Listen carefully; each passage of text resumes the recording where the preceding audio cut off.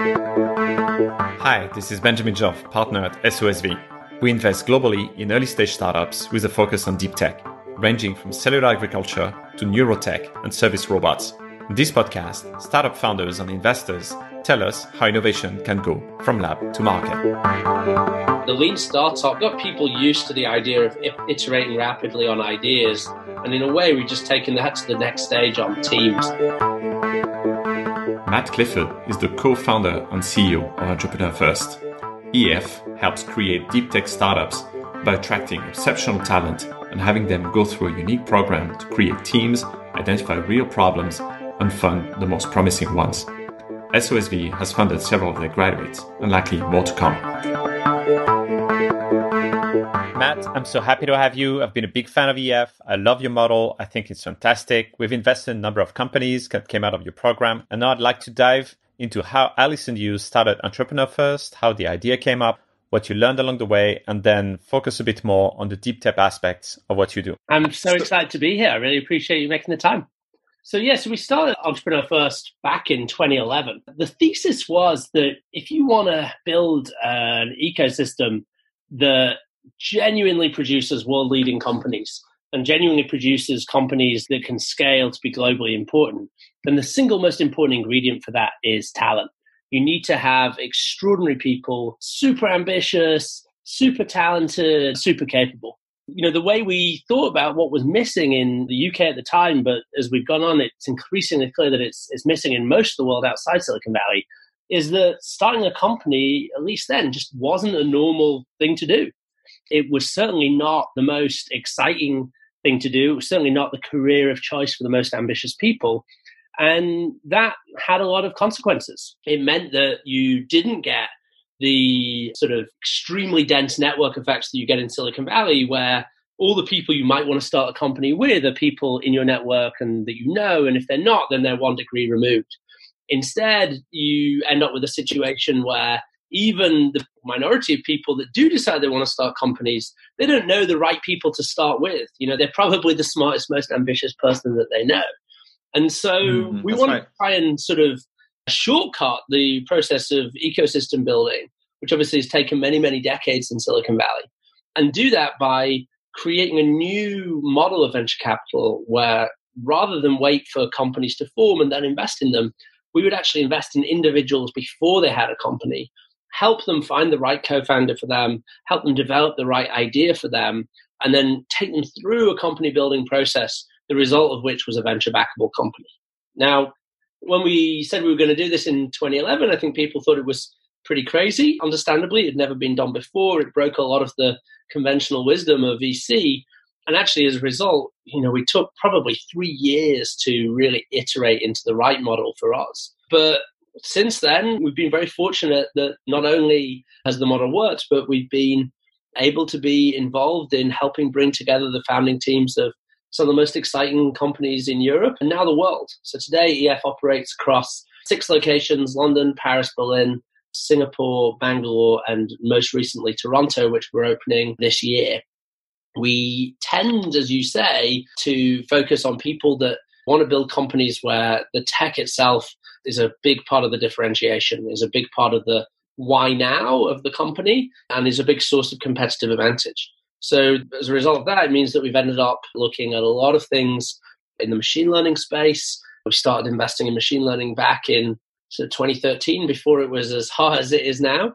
And then more recently, really exploring some of the areas that machine learning is seeping into, areas like biology, like hardware, as you've mentioned, energy, manufacturing, etc., kind of areas that traditionally we don't think of as being touched by software businesses. That's a fantastic journey. And actually, I'd like to go back to the origin of the journey, because in a way, you yourself went through kind of this founding experience on the thought process, and that wasn't something necessarily very natural in the environment you were in. So you studied at Cambridge and spent a year at MIT. Was that an influence in your way of thinking about entrepreneurship? And how did you yourself meet your co-founder? Yeah, it really was an influence. So Cambridge is, by European standards, like one of the really leading entrepreneurial universities. And, lots of great companies have come out of it. But I have to say, when I was there, which admittedly now was a little while ago, I matriculated, I started there in 2004. I didn't meet a single person while I was there who started a company And certainly the dominant thing that people wanted to do when they graduated, when I was there, this was just before the financial crisis, was go work in banking or go work in consulting or one of the professional services fields around it. So MIT was a real culture shock in the positive sense, in that for the first time I was surrounded by people who either assumed they would start a business or had already started a business, or just saw it as a very normal and, maybe the most celebrated and exciting thing to do. So as you say, I was there for a year, and it really sowed the seeds that a different way of thinking about careers was possible. I then came back to London and I started my job, which I sort of was very much a conformist at the time. I did what everyone else was doing. I became a management consultant. I was working at McKinsey in London, and I had a fantastic experience there. I learned so much, met great people, including my co-founder, Alice, and, kind of made lifelong friends. But it was also really striking to me that, one thing McKinsey and I'm sure lots of other organizations like it do really well is, they're a magnet for smart, ambitious people who are generalists and are not sure yet what they want to do with their lives and their careers.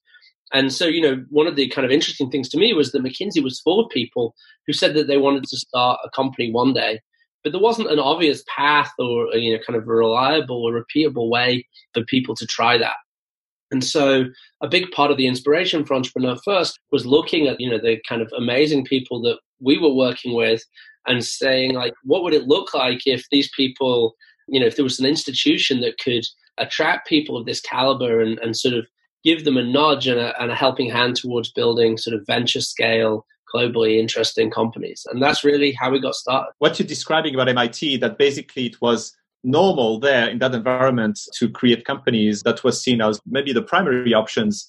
And you kind of got contaminated by that idea. And then you carried that back with you to London. What's kind of amazing is that you didn't get back into the mold of where you came from. That idea kept growing. Yeah, I think, one thing that I firmly believe, and, I think a lot of people don't believe, is that there's nothing like that special about entrepreneurs. And I don't mean that in a negative sense. How could I? My whole job is about backing entrepreneurs and working with them. What I mean is, like, I don't believe there is some sort of like genetic predisposition to being a founder. I think a lot of the things that we say we want to see in great founders are things that we want to see in great nearly anything. They're actually, a lot of them are the standard markers of extreme achievement. I think what does vary from place to place and time to time is the cultural prestige of entrepreneurship. So, Silicon Valley, yes, it attracts people who are disposed to start companies, but, kind of almost more importantly, it creates a culture that totally valorizes and celebrates starting companies. And, so for us, in a way, our mission and how we think about what we do is we're trying to create a little pocket of Silicon Valley culture and Silicon Valley norms in every city that we operate. We're trying to create a little, kind of air bubble in which, starting a company is the most exciting, most prestigious thing that you can do, and where you're surrounded by other people who've already made that leap and, for whom it is also normal. And I think that sort of cultural nudge is one of the most valuable things we can do in Europe and in the rest of the world to push people, particularly the most ambitious people, to start companies. Okay, so create in their mind the idea that there is a viable option and that it's not so special and so hard if you have the right guidance, the right mindset. Yeah, I mean, I certainly am not trying to say, and another thing I don't agree with, which is the opposite, is I'm not trying to say everyone should be a founder. I think starting a company is a really challenging, often, frankly, unpleasant thing to do, and it's absolutely not for everyone. I often compare it to becoming a doctor. Like, it's undoubtedly a great thing for society that some of our most intelligent people want to become doctors, but that doesn't mean that everyone should be a doctor. In the same way, I think it would be a good thing if more of our most talented and ambitious people across Europe became founders. Doesn't mean I think everyone should be a founder. So we want to provide an environment in which the cost, rather the opportunity cost of giving it a go, is vastly reduced. But it's certainly not a claim that everyone can or should be a founder. To dive more into like the process that you guys use to identify candidates, put teams together, and evaluate their projects, which I think is probably the three most important parts of what you do. I would agree. I think it's all about talent identification, talent evaluation, and actually putting them, as you say, in an environment in which they can identify and iterate through to an idea that genuinely can be huge. You decided to focus, I guess, at some point on what today is called deep tech. So highly technical companies with founders with PhDs and masters. Neither you nor Alice have a technical background. So how did you feel that would actually be the right thing to focus on? Yeah, I'm a proud medieval historian by training. So it's about as far from deep tech as you can get. I think about it in a few ways. I think there's sort of a big macro piece around, like how is the world changing? And it strikes me that, if you take that like wonderful line that Mark Andreessen popularized over 10 years ago now, software is eating the world, I think that has just played out to be true in ways that were hard to imagine 10 years ago. But I would go further than that and say, it's really not just software, but a lot of capabilities that software has enabled that are now eating the world, and huge swathes of the economy that we, as I said before, we wouldn't think of as being software actually increasingly look like software. So for us, I think, why deep tech is, I think this is the area where people looking to maximize their impact in the world can do the most. I think it's worth probably just defining what do I mean by deep tech. I think it's one of those phrases that lots of people use now in lots of different ways. I think the simplest way to define it for us is a company is a deep tech company if it's like, why now? If it's reason to exist now rather than in the past, is that, the company can build technology that others can't build. I think every good company needs an answer to the why now question. Like, why hasn't this been done before? And, clearly there are lots of good answers that are nothing to do with deep tech. Sometimes it's about a platform change that's enabled new kinds of ideas. Sometimes it's a regulatory change. Sometimes it's a social change. But the kind that we're most interested in at Entrepreneur First is, companies that can exist because the technology that they're using has only just become possible. And, I think if you think through some of the really iconic companies of the last generation, a lot of them fit that mold. So, kind of Google, obviously in some ways was a platform change that enabled that. It was obviously enabled by the rise of the web. But really, the technology it was using had only just become possible. And that, I think, for me, Google is in that sense a deep tech company, as are companies like Tesla or SpaceX or DeepMind. So I think there are lots of big iconic companies that fit that mold. So, partly I just think this kind of company is going to become more and more important. And that's one of the reasons we focus on it. But I think there's another one, which is deep tech is a really great fit with the model of talent investing that EF has pioneered and sort of scaled around the world. And that's because both for the entrepreneur and for the investor, it allows you to build conviction when you're too early to observe traction. I should probably unpack that a bit. Like what I think is very challenging with this sort of talent investing model is to try and build a company like Instagram or Snap, where effectively you're betting on a specific social behavior taking off. And ultimately, the company is validated entirely by whether or not that happens to happen. So, if, the Instagram model of photo taking and sharing turns out to be a thing, then Instagram is big. If it doesn't, then it's not. Same for ephemeral messaging with Snap. It's very hard, purely on the basis of observing the team pre-product, to decide whether or not, that particular company, like whether Instagram will be the winner or one of the other 1,000 companies trying to do something in the photo sharing space will be the winner. I think the nice thing about deep tech is that's not true. So like because we invest so early, we're almost always working with companies that have no traction at the point where we decide to invest. And equally, the founders are almost always trying to decide whether to commit the next, X years of their life to their idea before they actually have traction. And so what we really want to do is sort of back companies and encourage our founders to build companies that are predictable winners. Predictable meaning that there is something you can infer at the very earliest stage, pre-traction, about their chance of succeeding. And, I think one of those things that you can evaluate is technology. So, we're really looking for companies where the skill of the founder will tell you a lot about their ability to build the best product. And crucially, where the best product tells you something about the likelihood of winning. I think in like a lot of lighter tech consumer markets, there isn't a necessarily super strong relationship at the beginning between product quality and outcome. I think what we're interested in is markets where you can have predictable winners because very, very few teams can actually build the technology to pull off the solution.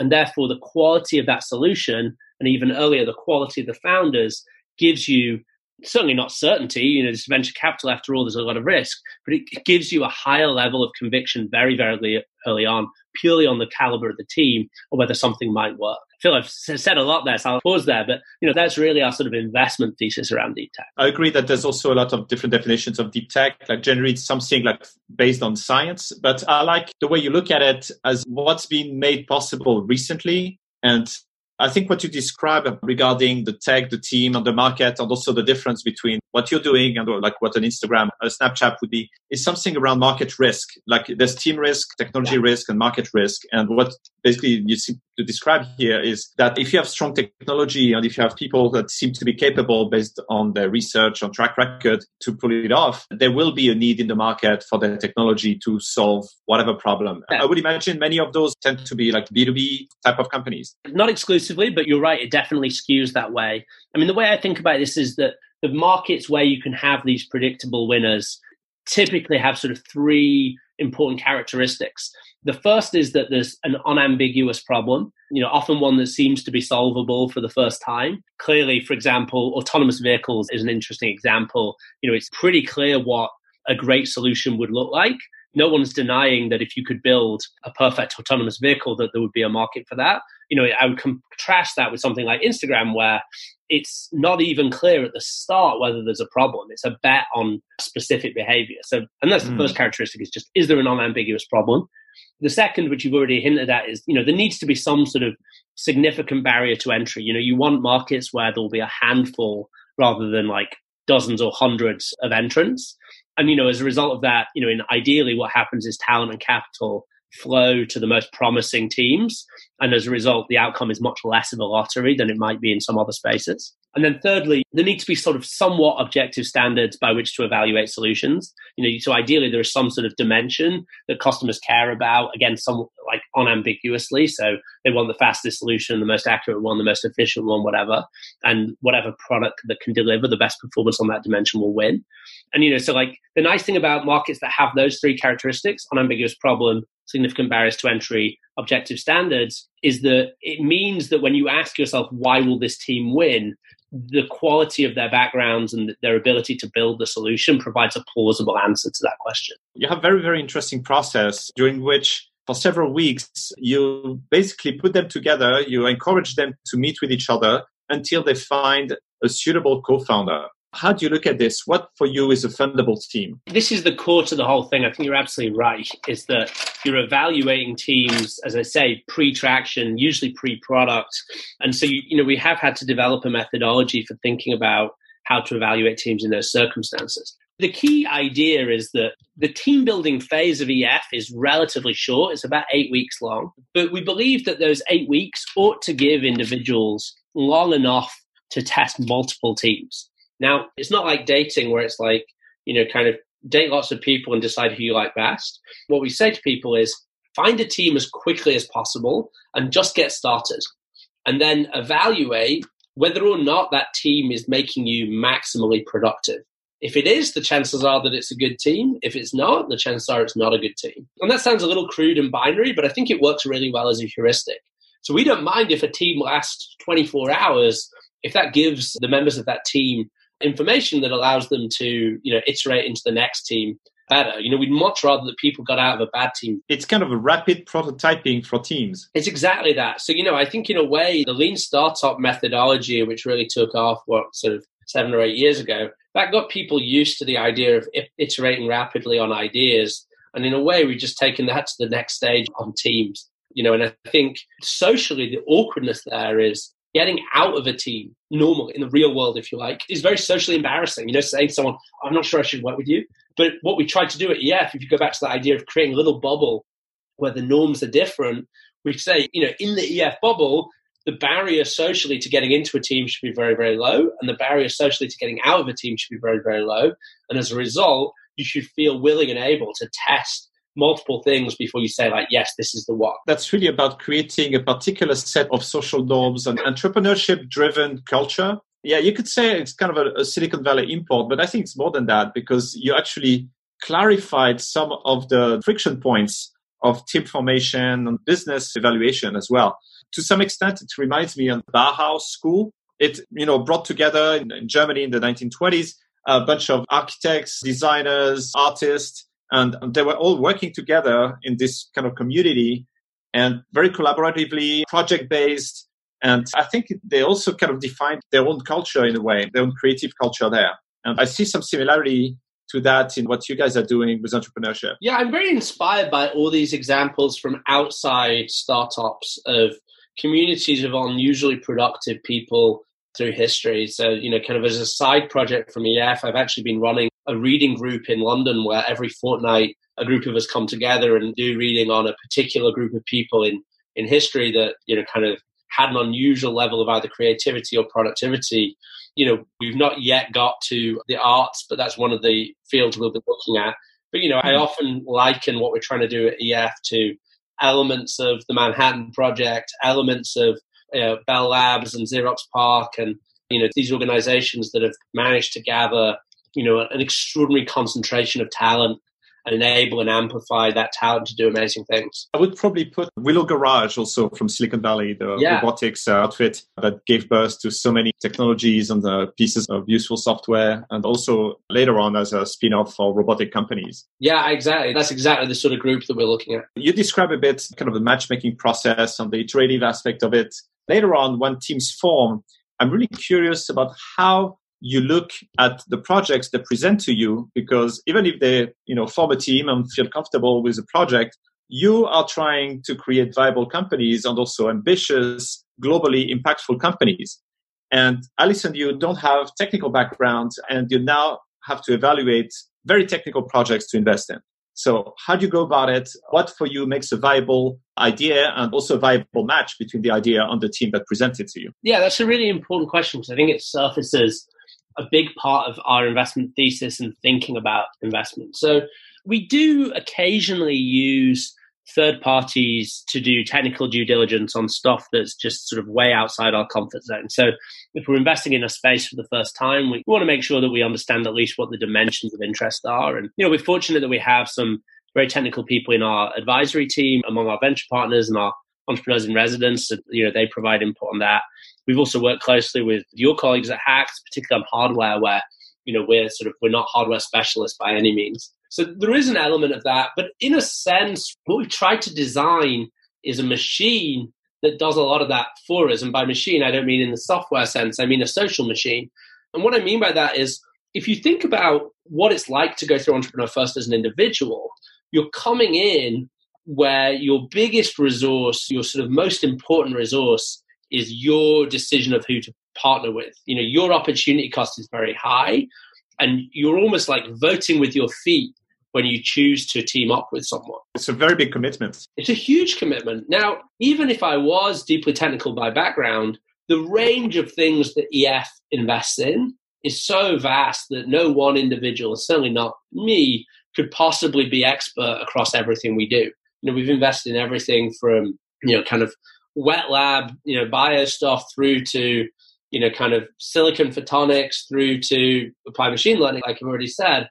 So rather than think of this as like a huge technical due diligence challenge, we sort of rely to a great extent for the cohort to filter, because the cohort themselves, the individuals, they have both the right incentives and the right skills and capabilities to figure out who's legitimate and what's possible and what's not. And so we actually partly just say a big part of that work is done for us by the fact that when someone decides to co-found with someone, they're themselves doing their due diligence on that person. And they have no incentive to pull the wool over their own or our eyes about whether something's possible. So we actually want to take, and we've designed our investment model to take a lot of technical risk. We're not afraid of technical risk. Obviously, we don't want to do stuff that's impossible. And so we do take care to try and avoid that.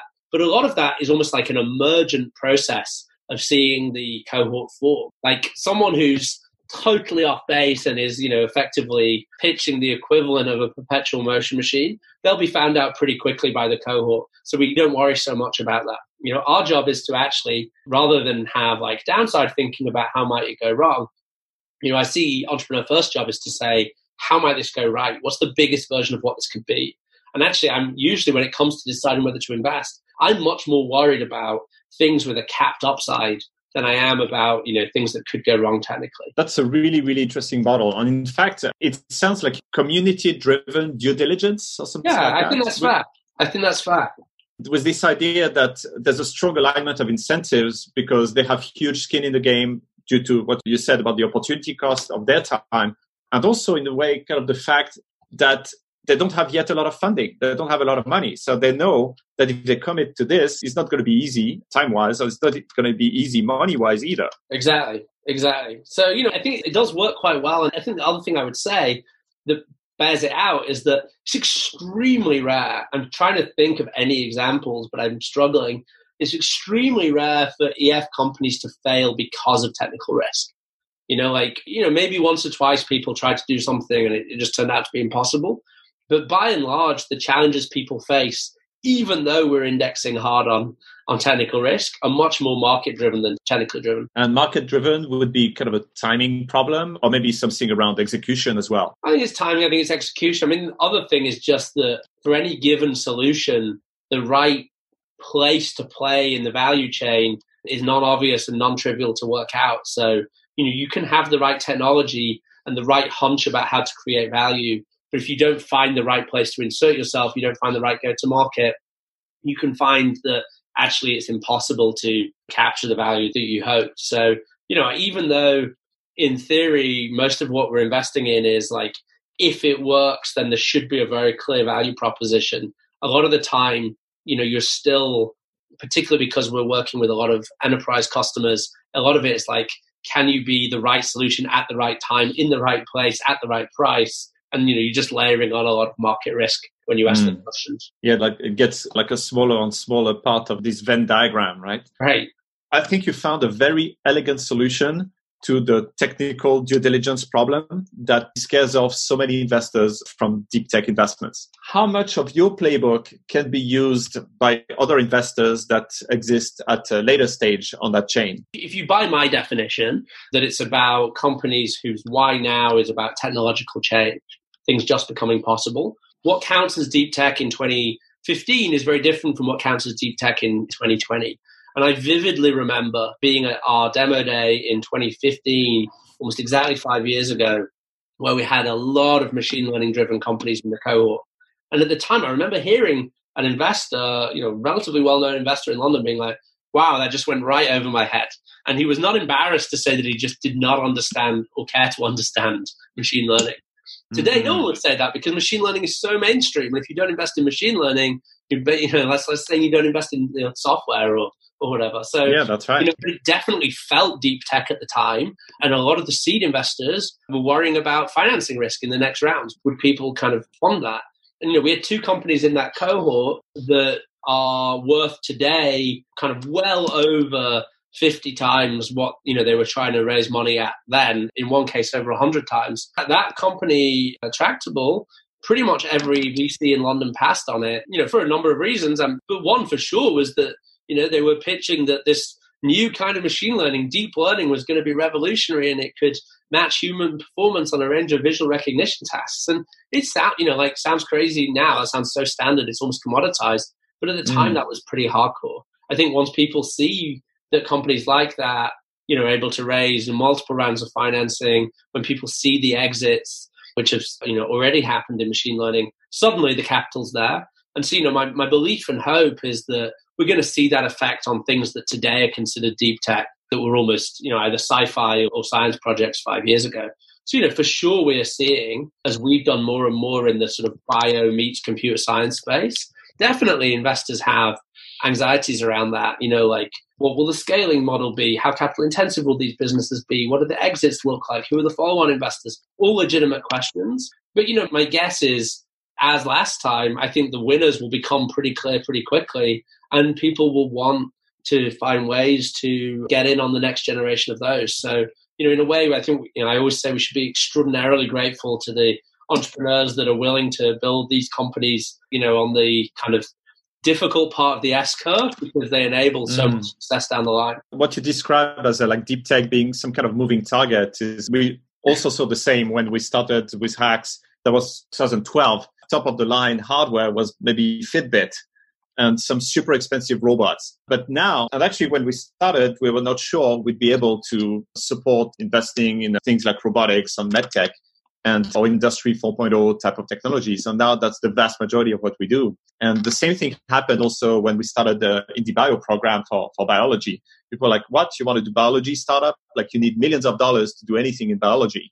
And many of our companies have proved that that's not the case. And of course, some of them do require large amounts of funding, but some got to market, I have examples in the hardware of companies that got to market with less than $1 million in funding. Right. Which is astonishing, even for a software company. Investors just need to, and I include ourselves in this, but we all need to get comfortable with learning a new capital value chain for these companies. And it will not be exactly the same shape as a enterprise SaaS or, SME SaaS capital chain. And actually those companies, they end up typically having a very expensive part of their journey too, where they just need to pour millions or tens of millions into distribution. And, I think it's always just saying, we all need to get comfortable with what capital will these companies need when, and what's that imply around valuations and timing and, where the risk is. But, I think as long as people are creating enormous amounts of value, and what I see is that biology, hardware, chemistry, energy, these are all ways to create enormous amounts of value. These are industries or methodologies and attacking industries that are responsible for trillions of dollars of value. So as long as the value creation is there, we will between us figure out financing strategies. And to begin with, all financing strategies seem weird and anomalous until they become market standard. And, we should remember that the software market standards around, first you raise a seed and then an A and then a B, and, what the rough prices of those are, they're relatively new as well. I mean, no one knew what the playbook or the capital playbook for investing in software companies was 30 years ago, really. So, I think we just all need to get comfortable that there's always a learning period where we figure out what the capital intensity and the timing of these things are. And as long as we can do that, then, there's no reason why we can't kind of enable entrepreneurs to build hugely valuable companies in the space. I like the way you put it, like talking about this new capital value chains related to the milestones specific to each category of company or sector. Yeah, I mean, it's really nice that, in SaaS or whatever, we can say, the company's doing roughly $1 million ARR run rate, time for a Series A. And, clearly that doesn't apply empirical computation companies or whatever. But I think that that's fine. It just means that we all have to do the work to figure out what the nature of the risk is and, what the timing to revenue is. I think that really kind of sums up the work there is left to do by many of the investors who want to get in those spaces but are not yet familiar with it, like about learning about those milestones, those value chains, and the requirements. So you started in London, you're now in 6 cities. How did you pick your locations and what differences did you observe? We're in the business of talent aggregation. That's what we do. And so we picked cities that do a lot of that work for us. We tried to pick cities that aggregate talent either nationally, regionally, or globally. And I think if you look at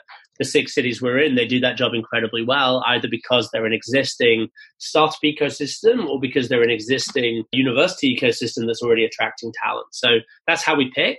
How it changes. I suppose the good news is that the actual core model doesn't have to change very much. We've had to do relatively little localization around how we find and support talent. What the most ambitious people in each geography kind of want to do with their lives by default does change. So our channels change, but broadly we keep it the same. I mean, I think the thing that is wildly different from location to location is the seed capital market. And, I think what we found is that we are having to adapt to, kind of high and low capital environments in terms of kind of how we help the companies raise their seed round. But, in general, I think increasingly venture is a global asset class. And, so I think we're actually already seeing some convergence in that around the world. That's really interesting. And actually, that reminds me of my first trip to India when I went around for 3 weeks meeting a lot of entrepreneurs about 7 years ago.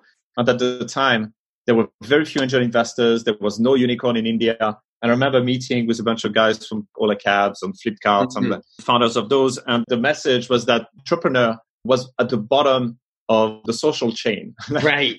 Basically. And the guys were like, it's impossible to get married if you're an entrepreneur. You're not even a businessman, because a businessman might be doing something glorious, but at least makes money. Right. An entrepreneur, tech entrepreneur, doesn't make money yet, might not for several years. And it's a highly, highly risky value proposition. So 100%. It looks like that culture changed dramatically. And there's definitely pockets where that's evolved like a lot. Agreed.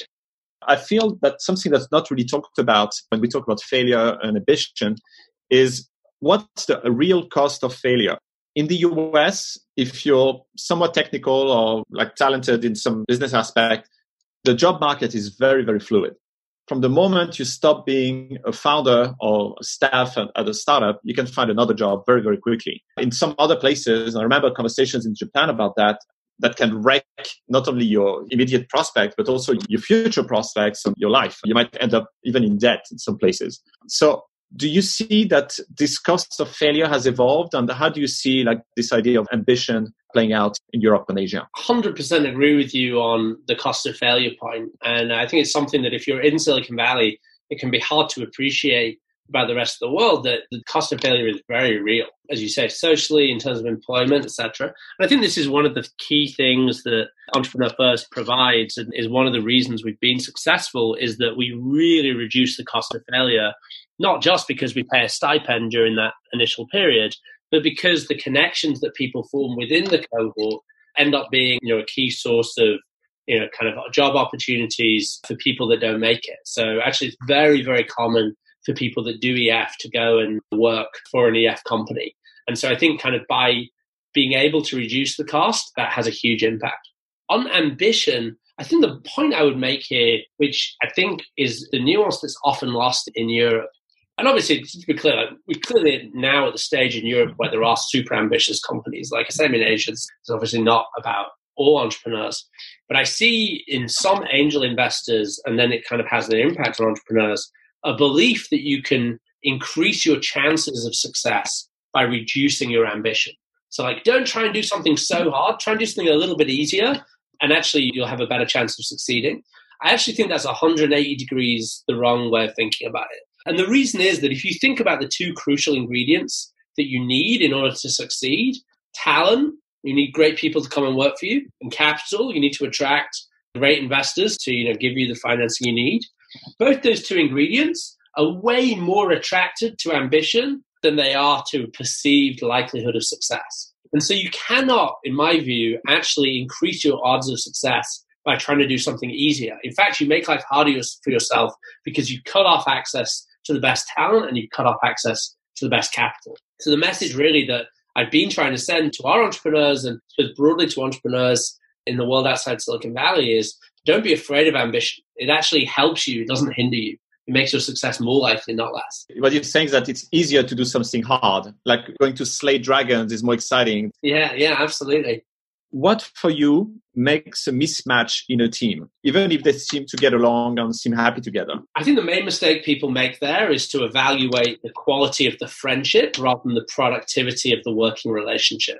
So you can be really, really good friends with someone and want to go to the bar with them, want to have fun with them. But if you're not making each other mutually more productive, it's not a good team. And I think that's the biggest mistake people make. Hang on to a team because they want to be friends with the co-founder, even though they're not making each other more productive. That's a really good point. Actually, at SOSV across the board, we also try to evaluate another aspect of teams is to make sure they cover not only some kind of an entrepreneurial vision, but also technical skills and two other skill sets that tend to be more disregarded or quite weak in very technical teams. One is organizational skills, and the other is more like communication skills.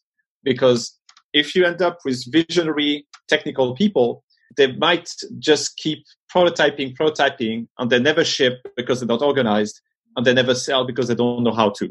Like, do you also pay attention to those aspects? Or do you have ways to mitigate those risks? This all filters through productivity, in my view.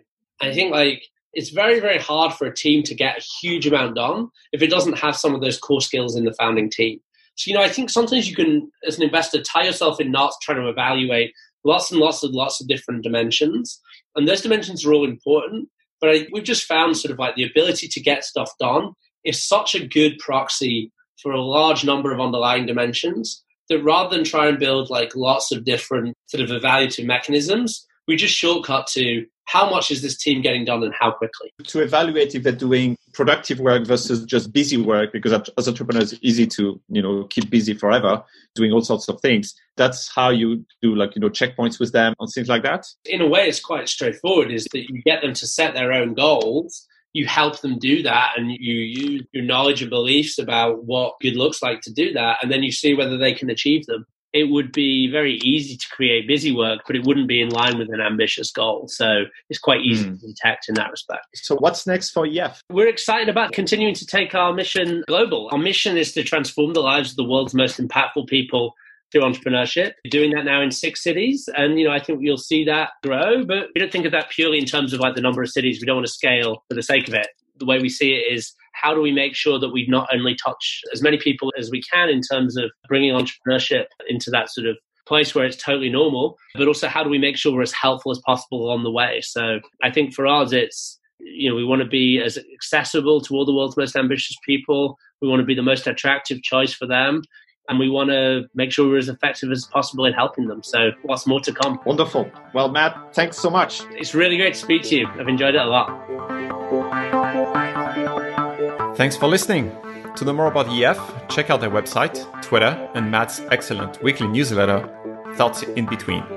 Subscribe now for future episodes, follow us on Twitter at SOSV, or visit our other podcast, Designing Science on Biology, and China Startup Pulse on Asia Cross-Border Internet.